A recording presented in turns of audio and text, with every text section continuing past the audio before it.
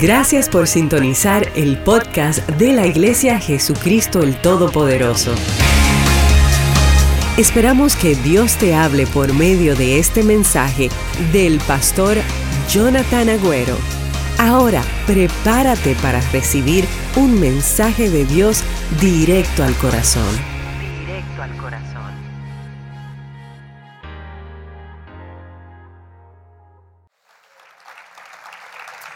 Abre tu Biblia a Lucas capítulo número 7, versículo 36 al 50. Hoy vamos a hablar un poquito acerca del peso de la culpa y cómo poder ser libre de él. Voy a leer un poquito rápido, me puedes seguir ahí en tu Biblia. Dice: uno de los fariseos le rogó a Jesús que comiese con él. Y habiendo entrado en casa del fariseo, se sentó a la mesa. Entonces una mujer de la ciudad que era pecadora, ¿cómo era? Al saber que Jesús estaba a la mesa en casa del fariseo, trajo un frasco de alabastro con perfume. Y estando detrás de él, a sus pies, llorando, comenzó a regar con lágrimas sus pies y los enjugaba o los secaba con sus cabellos. Y besaba sus pies y los ungía con el perfume. Cuando vio esto, el fariseo que lo había convidado dijo para sí. Se habló para sí, pensó esto, no lo dijo en voz larga. Dijo refiriéndose a Jesús: si fuera profeta, conociera quién y qué clase de mujer es la que le toca, que es pecadora. Entonces respondiendo Jesús le dijo: Simón, ¿cuántos saben que Jesús conoce hasta los pensamientos?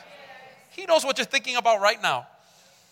Y dice, y con toda la paciencia que tenía Jesús y que sigue teniendo con nosotros, le dijo: un acreedor tenía 2 deudores, el uno le debía 500 denarios y el otro 50, y no teniendo ellos con qué pagar, perdonó a ambos. Di pues, ¿cuál de ellos le amará más? Y respondiendo Simón dijo: bueno, pienso que aquel a quien le perdonó más, el de 500 denarios. Y él le dijo: rectamente has juzgado. Y vuelto a la mujer, dijo a Simón: ¿tú ves esta mujer? Yo entré en tu casa y no me diste agua para mis pies, mas esta ha regado mis pies con lágrimas y los ha enjugado con sus cabellos. No me diste beso, mas esta desde que entré no ha cesado de besar mis pies. No ungiste mi cabeza con aceite, mas esta ha ungido con perfume mis pies. Por lo cual te digo que sus muchos pecados le son perdonados, porque amó mucho. Mas aquel a quien se le perdona poco, poco ama. Y a ella le dijo: tus pecados te son perdonados. Y los que estaban juntamente sentados a la mesa comenzaron a decir entre sí: ¿quién es este que también perdona pecados? Pero él dijo a la mujer: tu fe te ha salvado, ve en paz. Qué hermosa escritura, qué hermosa historia esta, ¿verdad? Nos habla acerca de la verdadera adoración y nos habla acerca de un Dios de segunda oportunidades. Un Dios que tiene el deseo de ayudarte, un Dios que tiene el deseo de ayudar a la humanidad con sus necesidades e incluso sacarlos a veces de los problemas que estamos metidos. Y hoy quiero hablar un poquito acerca de cómo tratar con la culpa, cómo tratar con la vida, cómo tratar con malas decisiones del pasado y errores que hemos cometido, porque no existe una persona en todo este salón que en algún momento de su vida no haya tomado una mala decisión. Mira todo a tu alrededor, ¿sí? Mira todo a tu alrededor, mira hacia atrás, mira hacia el costado. No hay una persona aquí que pueda decir: yo nunca o jamás he cometido una mala decisión. Todos lo hemos hecho. Y cuando uno a veces siente culpa, cuando uno siente culpabilidad de una manera positiva, llega como una indicación que no estamos viviendo nuestra mejor vida. Cuando tú sientes culpa, ese sentimiento te dice: mira, lo pudiera haber hecho mejor, pudiera haber evitado esto, pudiera haber tomado otra decisión, pudiera haberlo hecho de diferente manera. No has presentado tu vida quizás de la mejor manera, y en algún lugar dentro de ti hay un mejor tú tratando de salir a la superficie, ¿o no? Eso es lo que hace la culpa de manera positiva. Esa decisión o ese acto no hablan de quién soy yo. Puede que haya hecho lo que ellos dicen que hice, pero eso no quiere decir que soy lo que ellos dicen que soy. A veces lo que tú haces no determina qué tipo de persona tú eres. ¿Cuántos aquí han hecho algo alguna vez en su vida que no reflejaba quién tú verdaderamente eres? Levante su mano, a ver. Of course. Cometimos errores que en realidad no es pertinente a la persona que yo soy, pero en sí terminamos cometiendo el error. ¿Y qué sucede? Présteme atención. La parte de mí que no lo es se revela contra la parte de mí que cometió el acto, que cometió el error, y uno se siente culpable y avergonzado porque no he demostrado o no me he comportado como lo que yo verdaderamente soy. Ahora tengo que vivir con la culpa de lo que hice, y no solamente con la culpa de lo que hice, sino también con el comentario de los demás. ¿O no? Seamos honestos, parte del precio es el dolor del susurro de la gente por las decisiones que a veces tomamos. And people love labeling you. Vivimos en una sociedad que a la gente le encanta ponerle etiquetas y dividir gente por categorías. Es decir, este no, descalificado, esta sí. Y por un error que cometes ya te pueden poner un label y ahí ese es el alcohólico, ese es el engañador, ese es, y la gente le encanta poner etiquetas. Y a veces no es solamente lidiar con lo que cometiste o el error que te metiste, sino también los comentarios de las personas. Y es difícil defenderte cuando lo que otras personas te están susurrando es la verdad. How do you defend yourself? Because you did do it. Lo cometiste de verdad. Le fui desleal a mi esposa, pero yo no soy así porque yo la amo. Pero caí. Me quedé con lo que no era mío, pero yo no soy de quedarme. No sé por qué, pero me quedé con lo que era lo mío. Hice trampa para conseguir este negocio, pero yo no soy de hacer trampa. Y a veces se nos quedan etiquetas. Y quiero que entiendan esto es muy importante. La culpa no es solo lo que los demás dicen de ti, sino lo que tú dices de ti mismo.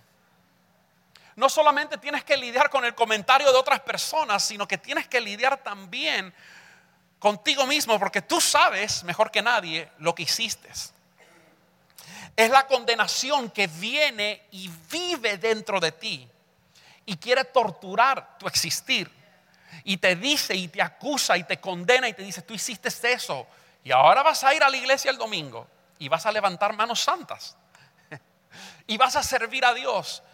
Y por dentro es una condena, una tortura. ¿Cuántos de ustedes alguna vez dijeron o hicieron algo que luego pensaste y dijiste, ¿qué estaba pensando? ¿Cuántos? A ver, levante la mano. ¿Cuántos de ustedes a veces... ¿qué me llevó a hacer eso? What was I thinking?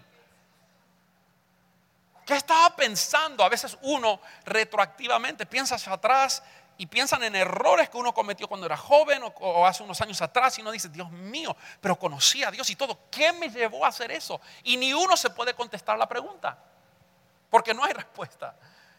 Entonces entienda esto, porque creo que Dios nos está hablando en esta mañana, y esto es una mañana de libertad.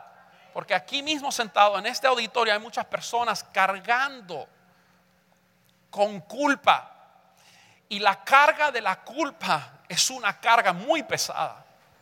La carga de llevar la culpa de cosas que hiciste o que no hiciste, oportunidades que no asumiste o que no lograste tomar y las dejaste pasar, a veces es una carga muy, muy pesada.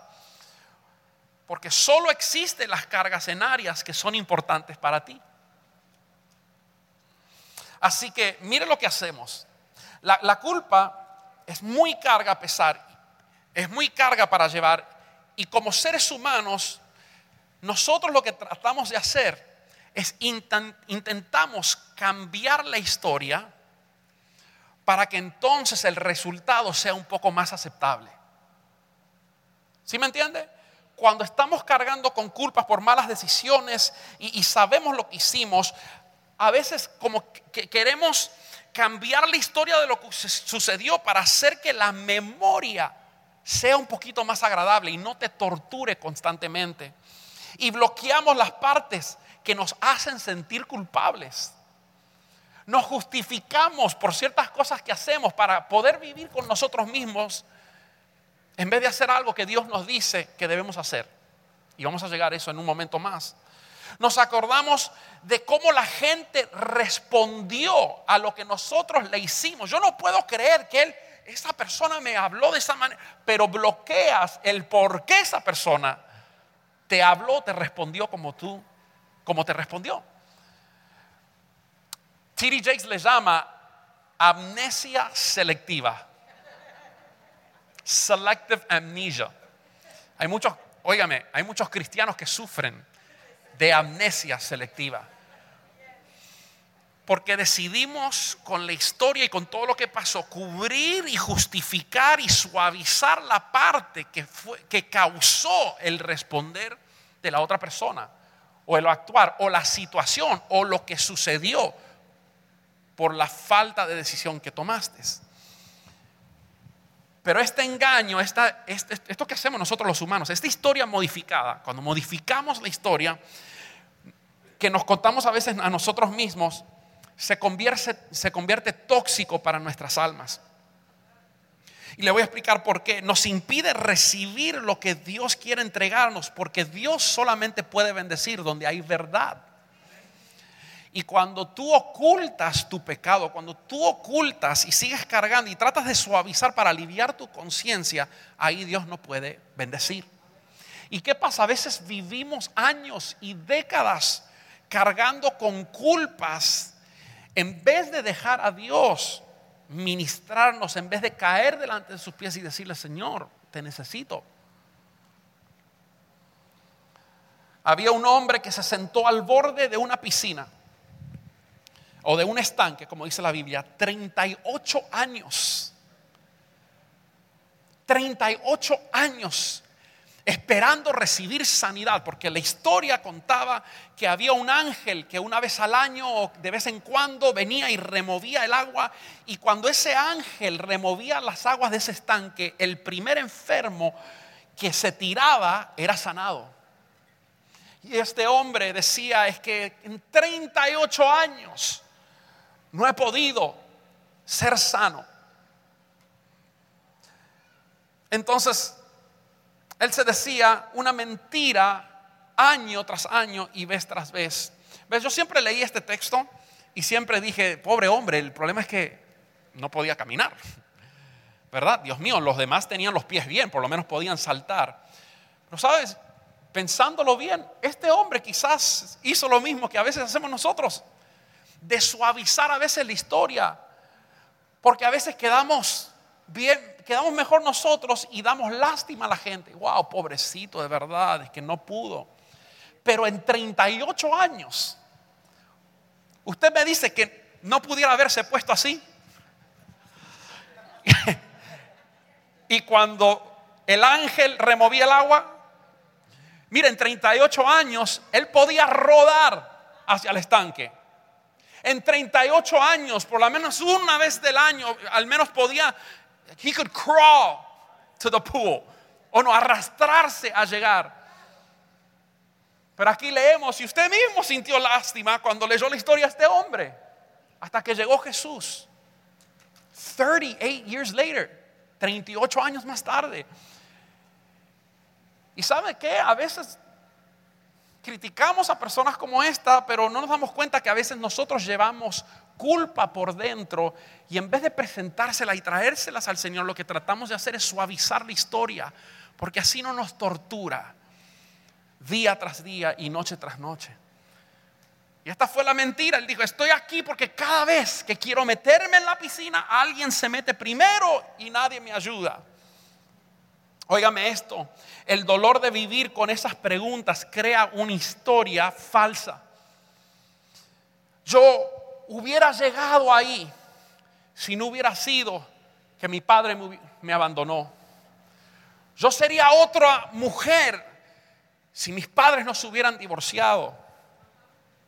¿Cuántas veces le echamos y le atribuimos la culpa a otras cosas para suavizar nuestra conciencia y no sentirnos que nosotros fuimos los que a veces no nos determinamos a hacer cosas y nos tratamos de sentir mejor? Yo pudiera haber logrado eso, pudiera haber abierto el negocio, pero justo cuando iba a lanzarlo me despidieron del trabajo. Yo lo hubiera logrado, pero es que no fui a la universidad y nací en un país tercermundista. Si hubiera tenido mis papeles, mi historia hubiera sido otra. Y a veces tenemos historias y solamente recortamos las partes que nos convienen para hacer sentir a la gente con lástima, en vez de pararte sobre la palabra y lo que Dios dice para tu vida. Y dejamos que la culpa, el peso de la culpa, que es un peso muy pesado, nos agobie por años, por meses. Este hombre, 38 años. Y estas son las cosas que nos decimos nosotros a nosotros mismos para anestesiar el dolor del peso de algo que nosotros mismos nos causamos. Just to bear and be able to live with my bad decisions or my indecisions. Y quiero decirle que como pastor, no hay consejero que pueda ayudar a una persona que no tome responsabilidad por lo que hizo. A mí me ha tocado, en mi experiencia como pastor, aconsejar a personas que lo único que hacen es ver el error de la otra y nunca asumen responsabilidad. No se puede ayudar a una persona así. Por más ungido, por más unción, por más revelación de Dios, por más títulos de psicología que usted tenga, usted no puede ayudar a una persona que no asume y tome responsabilidad de los errores que cometió. Que diga, mira, me equivoqué y me arrepiento. No puede haber liberación hasta que no reconozca a una persona que fallaste y tomas responsabilidad y dejas de esconderte en la culpa. Usted sabe de repente por qué su hija le faltó el respeto, pero usted bloquea esa parte. Usted dice, ¿cómo? A mí nadie me habla así en mi casa. Debajo de mi techo vas a hacer lo que yo diga y a mí falta el respeto. Sí, pero estás bloqueando la parte. ¿Por qué ella te trató así? Y es porque ella te vio con el vecino coqueteando enfrente. Pero esa parte la bloqueamos. La verdad es que quizás mi hijo está actuando de esa manera porque yo no estoy siendo un buen ejemplo como padre y vio cosas en mí que yo hubiera querido que nunca las viera. Pero como soy hombre, no puedo demostrar vulnerabilidad porque soy macho y no puedo decirle a mi hijo perdón. ¿Por qué no? Si eso es lo que Dios quiere. Que tu hijo pueda ver una figura de un padre que cuando comete errores, tú dices, mira, I messed up. Ayer mismo tuve que hacerlo. Ayer tuve una conferencia de capacitación y fui y leí un texto porque Lucas está en una competencia de soccer. Está en un equipo de soccer que juegan sábado por medio. Y ayer tenía un juego y los juegos generalmente son a las 10:30, pero recibí un texto en la semana que decía 2:15 o 2:30. Entonces yo digo, bueno, es en la tarde, perfecto, puedo ir Hope for the City, orar con los hermanos, después ir a la capacitación y después ir y llevar a Luca al soccer. Y cuando llego ahí no hay nadie. Lucas está con sus cleats, está listo, está emocionado, me dijo que iba a hacer unos cuantos goles y cuando llego ahí no hay nadie. Y después leyendo los textos bien por WhatsApp me doy cuenta que estaba hablando de una práctica, no del juego. Y veo las fotos del juego que había puesto el coach a las 10 de la mañana. Y Lucas está ahí y le dije, papi, it was my fault. It was my fault, I'm sorry. Can I make it up to you? ¿Tú perdonas a papi? Me dijo, sí, perdono a papi. Así que ayer fui prácticamente esclavo de Lucas. Tuve que llevarlo a BurgerFi, tuve que llevarlo a Yogurtland y después encima de eso sacarlo y jugar soccer con él y fútbol. Y después Wii. Así que... Pero hay grandeza cuando uno admite, mira, papi, esto fue culpa de papá. Papá, I messed up. I was confused and it was my fault. I'm sorry. Y a veces es importante hacerlo. No vas a perder masculinidad. No vas a perder autoridad por admitir tus errores. Y más allá, no puedes ser sano y no puedes ser libre cuando no reconoces que fallaste. Escúchame bien, tú no puedes ser libre. Dios no puede ayudarte hasta que tú reconozcas que estás mal. Si te la pasas justificando o si suavizas. No, es que hay gente que a veces admite una pequeña parte de su error, pero rapidito, ahí después de admitir su error dice pero y se justifica. Lo hice porque esto y porque lo otro. ¿Sabes qué? Why is it so hard for us to sometimes come before God y admitirlo y decir, mira, aquí está, fallé, perdóname? Y hasta que no podamos hacer eso, no podemos caminar en libertad. Yo me pregunto hoy en día, ¿cuántas personas aquí en este lugar, quizás por culpa de cosas que hiciste en el pasado, que no has presentado a Dios para que Él te libere, o decisiones que pudieras haber aprovechado y no las aprovechaste, y de vez en cuando te vienen a tu mente y te torturan y dices, ¿qué hubiera sido mi vida si hubiera hecho esto? Si me hubiera quedado en mi país, si me hubiera quedado con mi exnovio, ¿qué hubiera sido mi vida si esto? Y a veces nos culpamos y vivimos torturados por dentro. O peor, suavizamos la idea para que podamos vivir con eso, pero no te das cuenta que estás creando una muralla que impide que Dios te pueda bendecir y que puedas hacer todo lo que Dios te llamó a hacer. Jesús a menudo le preguntaba a la gente, ¿quieres ser libre?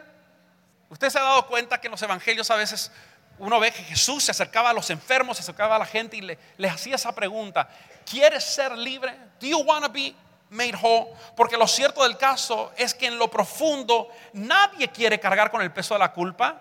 Seamos honestos.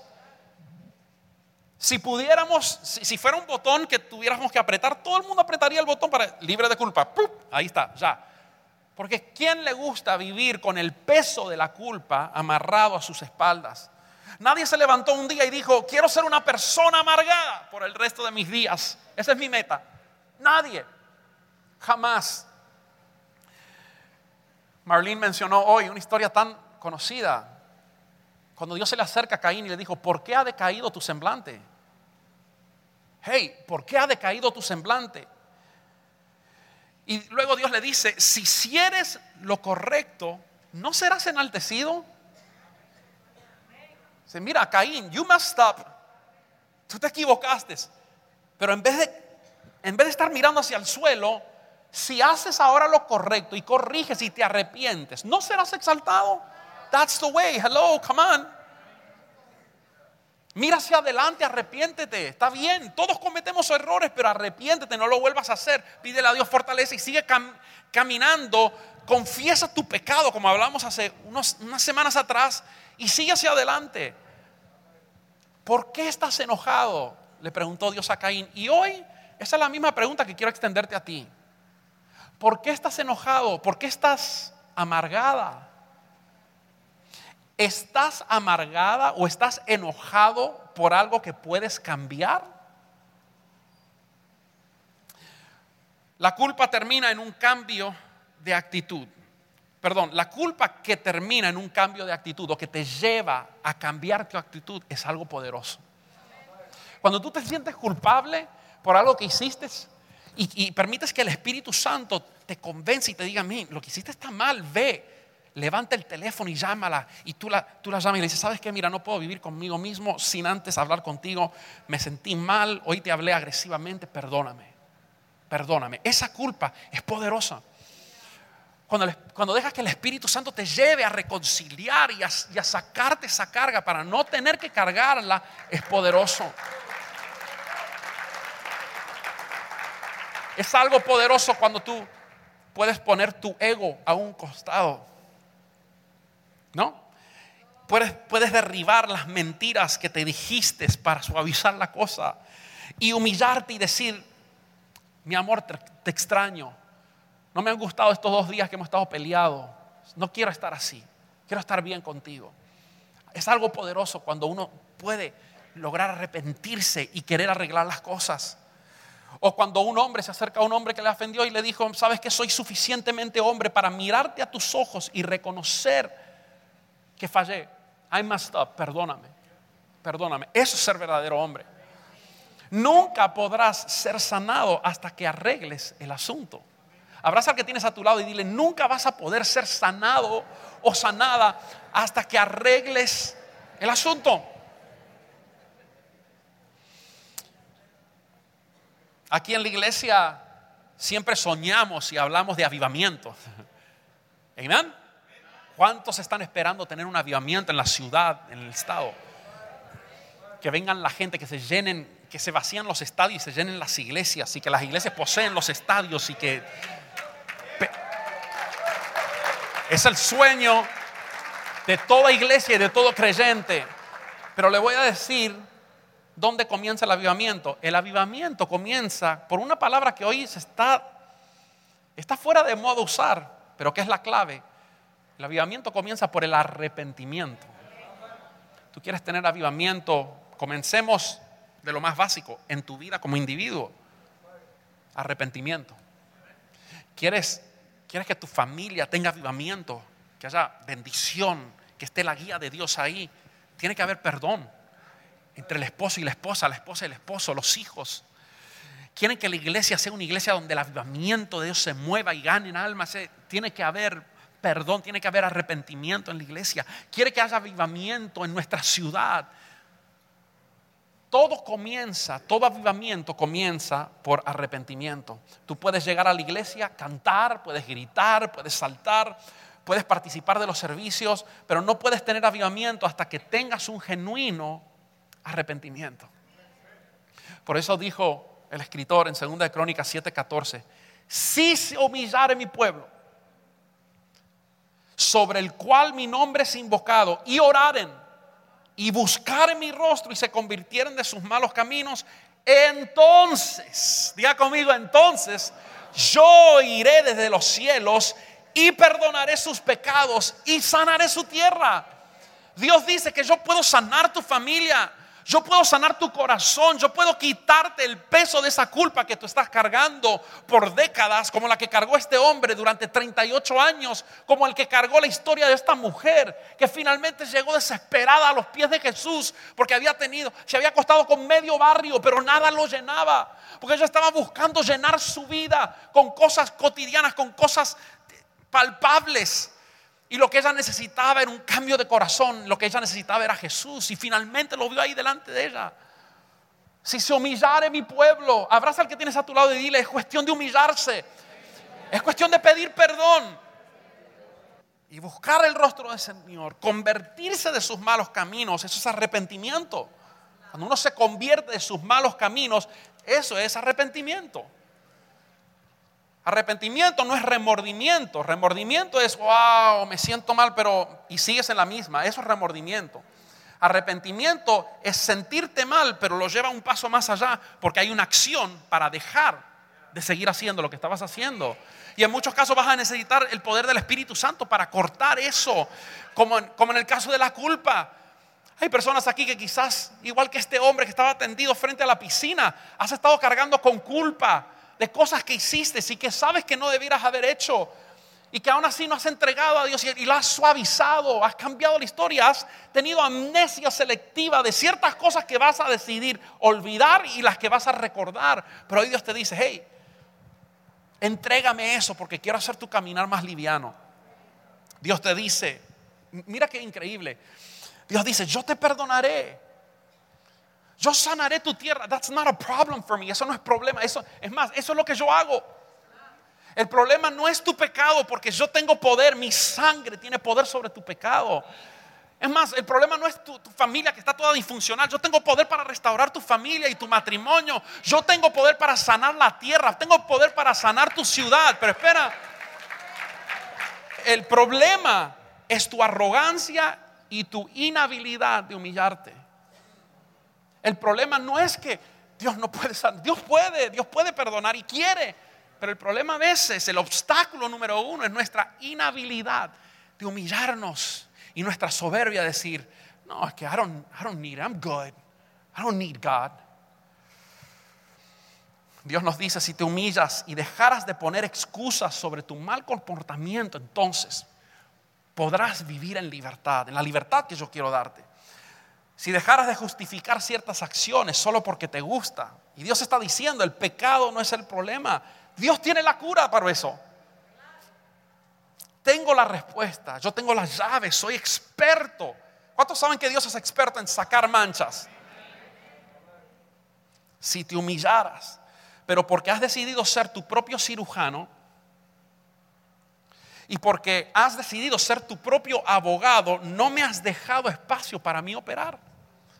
Hay gente que se quiere operar ellos mismos. No, yo suavizo esto, block it out. It never happened, nunca sucedió. ¿El qué? Yo no me acuerdo de eso. Porque tú has decidido ser tu propio cirujano. Y tú has decidido ser tu propio abogado y abogar por tu propia causa. Lo correcto hubiera sido tirarnos a la merced de la corte, ¿o no? Y decirle, no tengo derecho a estar aquí. Guilty, culpable, soy pecador, perdóname Dios. Perdóname por mi mal decisión. Restaura mi corazón, sana mi corazón. Eso hubiera sido lo que debemos hacer como hijos de Dios. Cada bendición que me ha llegado ha sido por la gracia de Dios. Cada montaña que se ha movido ha sido por la gracia de Dios. Merezco ir al infierno, pero gracias a la sangre de Jesús me limpió de todo mal. ¿Ves esta camisa, esta chaqueta? Bendición de Dios. ¿Ves estos zapatos? Bendición de Dios. ¿Ves mi familia, mi esposa, mis hijos? Bendición de Dios. Nada lo merecí, pero porque Dios ha sido tan bueno, porque Él tomó mi culpa y tomó mi pecado. Hoy reconozco que todo lo que yo tengo, todo lo que he logrado ha sido por la gracia de Dios.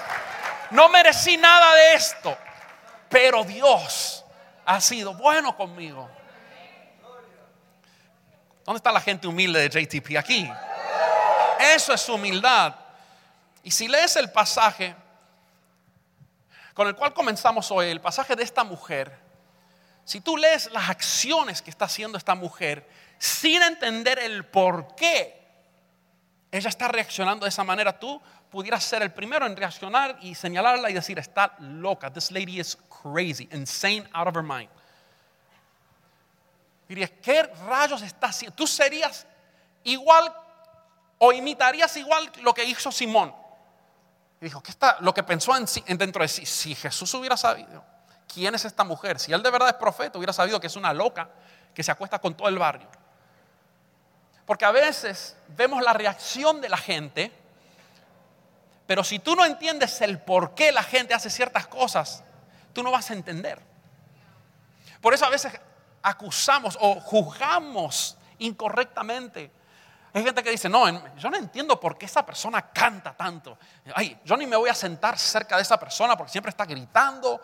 Cuando el pastor dice algo, dice amén. Eso me fastidia. A mí me gusta que me dejen en paz. El problema es que tú no entiendes lo que esa persona ha experimentado y cómo Dios la ha sanado, Dios la ha restaurado, de qué lodo Dios la ha sacado, de qué culpa Dios la ha liberado. ¿Por qué llora todo el servicio? ¿Por qué grita mientras el pastor está hablando? Yo no me siento al lado de she cray cray. Está tostada. Mire, algunos alaban a Dios porque están sanos. Es bueno alabar a Dios cuando Dios te da salud. Algunos alaban a Dios porque de repente te hizo atractivo y estás agradecido. No sé. Hay gente que alaban a Dios porque tienen zapatos nuevos, porque de repente Dios te dio una casa nueva, porque Dios te dio un carro nuevo. Pero luego hay otros que adoran a Dios porque ese peso que les pesaba hacia abajo, el peso de la culpa, Jesús se lo llevó. Hay gente que está tan agradecida que dice, mira, yo estoy contento porque yo estaba amargado, pero hoy tengo el gozo de la salvación. Sé que a pesar de que tomé malas decisiones en mi pasado, hay un Dios que me acepta, que me redime, que me perdona, y que si me acerco con humildad delante de Él, Él quita todo peso de toda carga y me da libertad para vivir hacia adelante y enfocarme en el futuro, porque Dios quiere que yo libere ahora a gente que están cargadas igual que como estaba yo. Él se llevó mi dolor, se llevó mi culpa, se llevó mi desesperación. Toca a 3 o 4 personas cerca de ti y dile, Él se llevó mis cargas. Vamos. Él se llevó mis cargas. That's why I praise him. Vamos, dile, Él se llevó mis cargas. Por eso es que levanto mis manos a Él. Por eso es que canto. Y si nunca recibo el carro, y si nunca recibo la casa, aún así, aunque nos tiren en el horno de fuego, aún así vamos a mantener nuestra integridad al Señor. ¿Dónde está la gente que adora a Dios hoy? No por lo que Él te da, sino por quién es Él. Y quiero terminar con esto. La culpa que me lleva a cambiar es algo poderoso. La culpa que te lleva a humillarte y a decirle a la persona que tú ofendiste, mira, perdón. O acercarte a alguien que te ofendió a ti y decirle, ¿sabes qué? Te perdono. Es algo poderoso. Pero, ¿y qué de la culpa que a veces sentimos por las cosas que no podemos cambiar?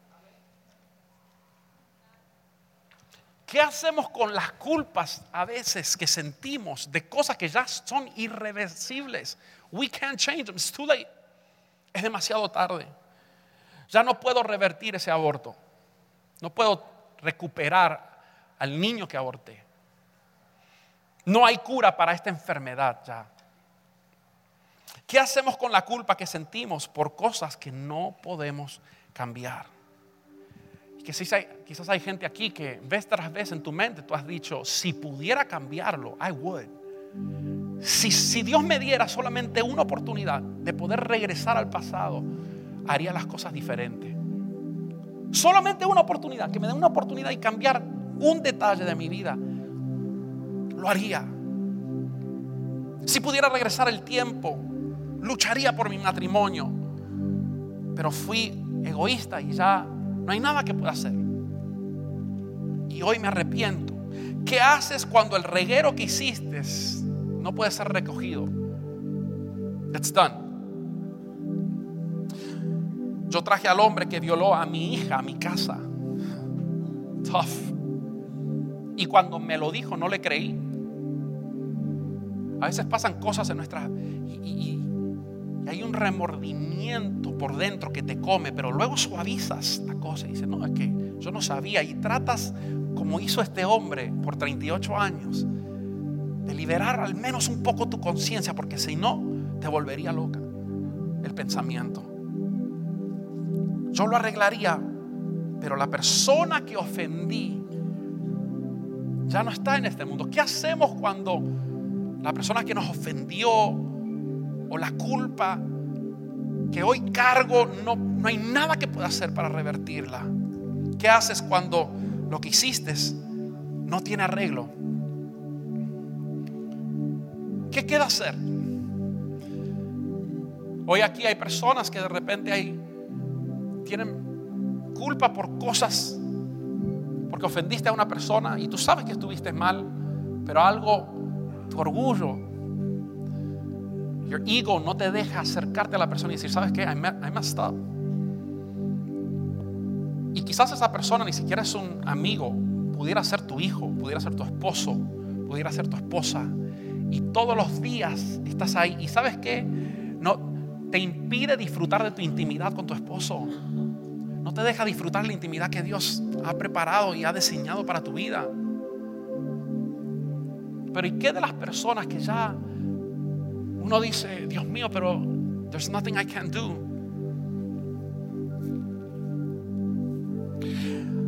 Hay un himno antiguo que quizás muchos de ustedes conocen que dice, ¿qué me puede dar perdón? Solo de Jesús la sangre y un nuevo corazón. Solo de Jesús la sangre. Hermoso es el caudal que quita todo mal. No hay otro manantial, solo de Jesús la sangre. What can wash away my sin. Nothing but the blood of Jesus. What can make me whole again? Nothing but the blood of Jesus. Oh, precious is the flow that makes me white as snow.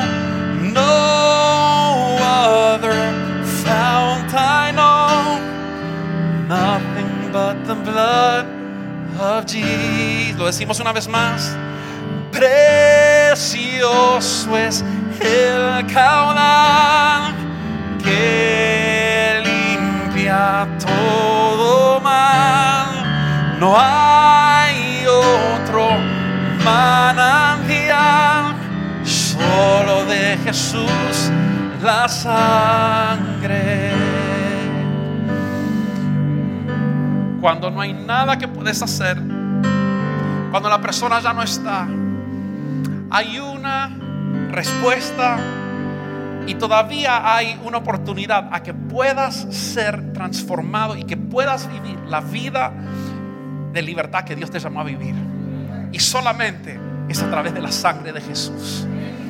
Y hoy yo quiero terminar este día y este sermón dándote la oportunidad de hoy traer aquí a este altar cargas de culpabilidad, de cosas que hiciste o de cosas que tendrías que haber hecho y no hiciste, y que te han torturado y tú has tratado a través de los años, a través del tiempo, suavizarlo y liberar tu conciencia diciendo sí, pero, y te has tratado de justificar, pero tú sabes que muy dentro de ti no has podido avanzar en la vida, te ha torturado y te ves hoy años después llevando con una carga que tú no puedes cargar. Hoy el altar está aquí abierto y yo quiero pedirte que puedas pasar aquí mientras cantamos este himno una vez más. Pasa aquí. A mí me impacta la historia de esta mujer, porque a esta mujer no le importó el que dirán de la gente. You know what? Llega un tiempo donde no te importa qué rayos piensa la gente de ti, porque you just need to be set free. Tú solo necesitas liberarte y dejar de decir yo soy así porque mi padre me dejó, yo soy así por esto, y a veces tienes mil excusas, pero Dios está aquí diciendo yo quiero hacerte libre. Aunque tu madre y tu padre te dejaron, yo estoy aquí para recogerte. Tengo planes para ti, planes de bien. Pero ven, entrégame tu culpa, entrégame ese dolor, porque solo mi sangre can make you whole again. Solo mi sangre puede darte libertad. El altar está abierto. Hoy yo no sé qué es lo que vienes a ofrecerle a Dios, pero te aseguro que si tú vienes con la misma actitud que esta mujer llegó, sin importar que era una reunión de hombres supuestamente, y ella se metió entre todos estos hombres y que hizo un show supuestamente para el que no conocía su historia, como que está interrumpiendo, y ahora está interrumpiendo la enseñanza de Jesús. Estaba tirada a los pies, se soltó el pelo como solo las prostitutas hacían en ese tiempo. ¿Qué está haciendo esta mujer? Y ahí en medio de críticas de gente que no entendían su historia, ella derramó su corazón y derramó su dolor y dijo: esta es mi oportunidad. Ya he corrido demasiado largo. Quizás era una mujer joven y en su corta edad había vivido cosas que muchos en toda su vida nunca vivirían, pero ella dijo: esta es mi oportunidad. Y quiero decirte hoy, en esta mañana o en esta tarde, esta es tu oportunidad. Si tienes culpa por cosas que hiciste en el pasado, si tú eres el tipo de persona que piensa regularmente: ay, si hubiera hecho las cosas diferentes, si tuviera una oportunidad de cambiar eso, hoy tendrías que estar aquí, porque el mismo Jesús que colgó de un madero y derramó su sangre para que hoy tengas libertad está aquí mismo, listo para recibirte, listo para hacerte make you whole again, para hacerte una persona nueva. Y te voy a decir lo que va a suceder, porque esto no es obra de humano. Escúchame, Dios te va a hacer libre en el día de hoy. No es obra de un ser humano, ningún psicólogo puede hacer esto. Esto es solo Dios que viene y toma un corazón quebrantado, lleno de dolor, lleno de amargura, lleno de regrets, Y lo que el Dios hace es que te da un corazón nuevo, te da un corazón agradecido. Y ¿sabes qué vas a hacer tú el día de mañana? El que va a estar gritando por ahí, adorando a Dios, y la gente te van a mirar raro, y tú vas a decir, you just don't know what God did in my life. Es que tú no sabes lo que Dios ha hecho en mi vida. Cierra tus ojitos ahí donde estás y vamos a cantar esto una vez más. Si te la sabes, cántala conmigo. ¿Qué me puede dar perdón? Solo de Jesús la sangre y un nuevo corazón. Solo de Jesús la sangre. Hermoso es el caudal que limpia todo mal, pero hay otro manantial, solo de Jesús la sangre. Precioso es el caudal, precioso es el caudal que limpia todo mal. No hay otro manantial, solo de Jesús la sangre. Levanta tus manos ahí donde estás.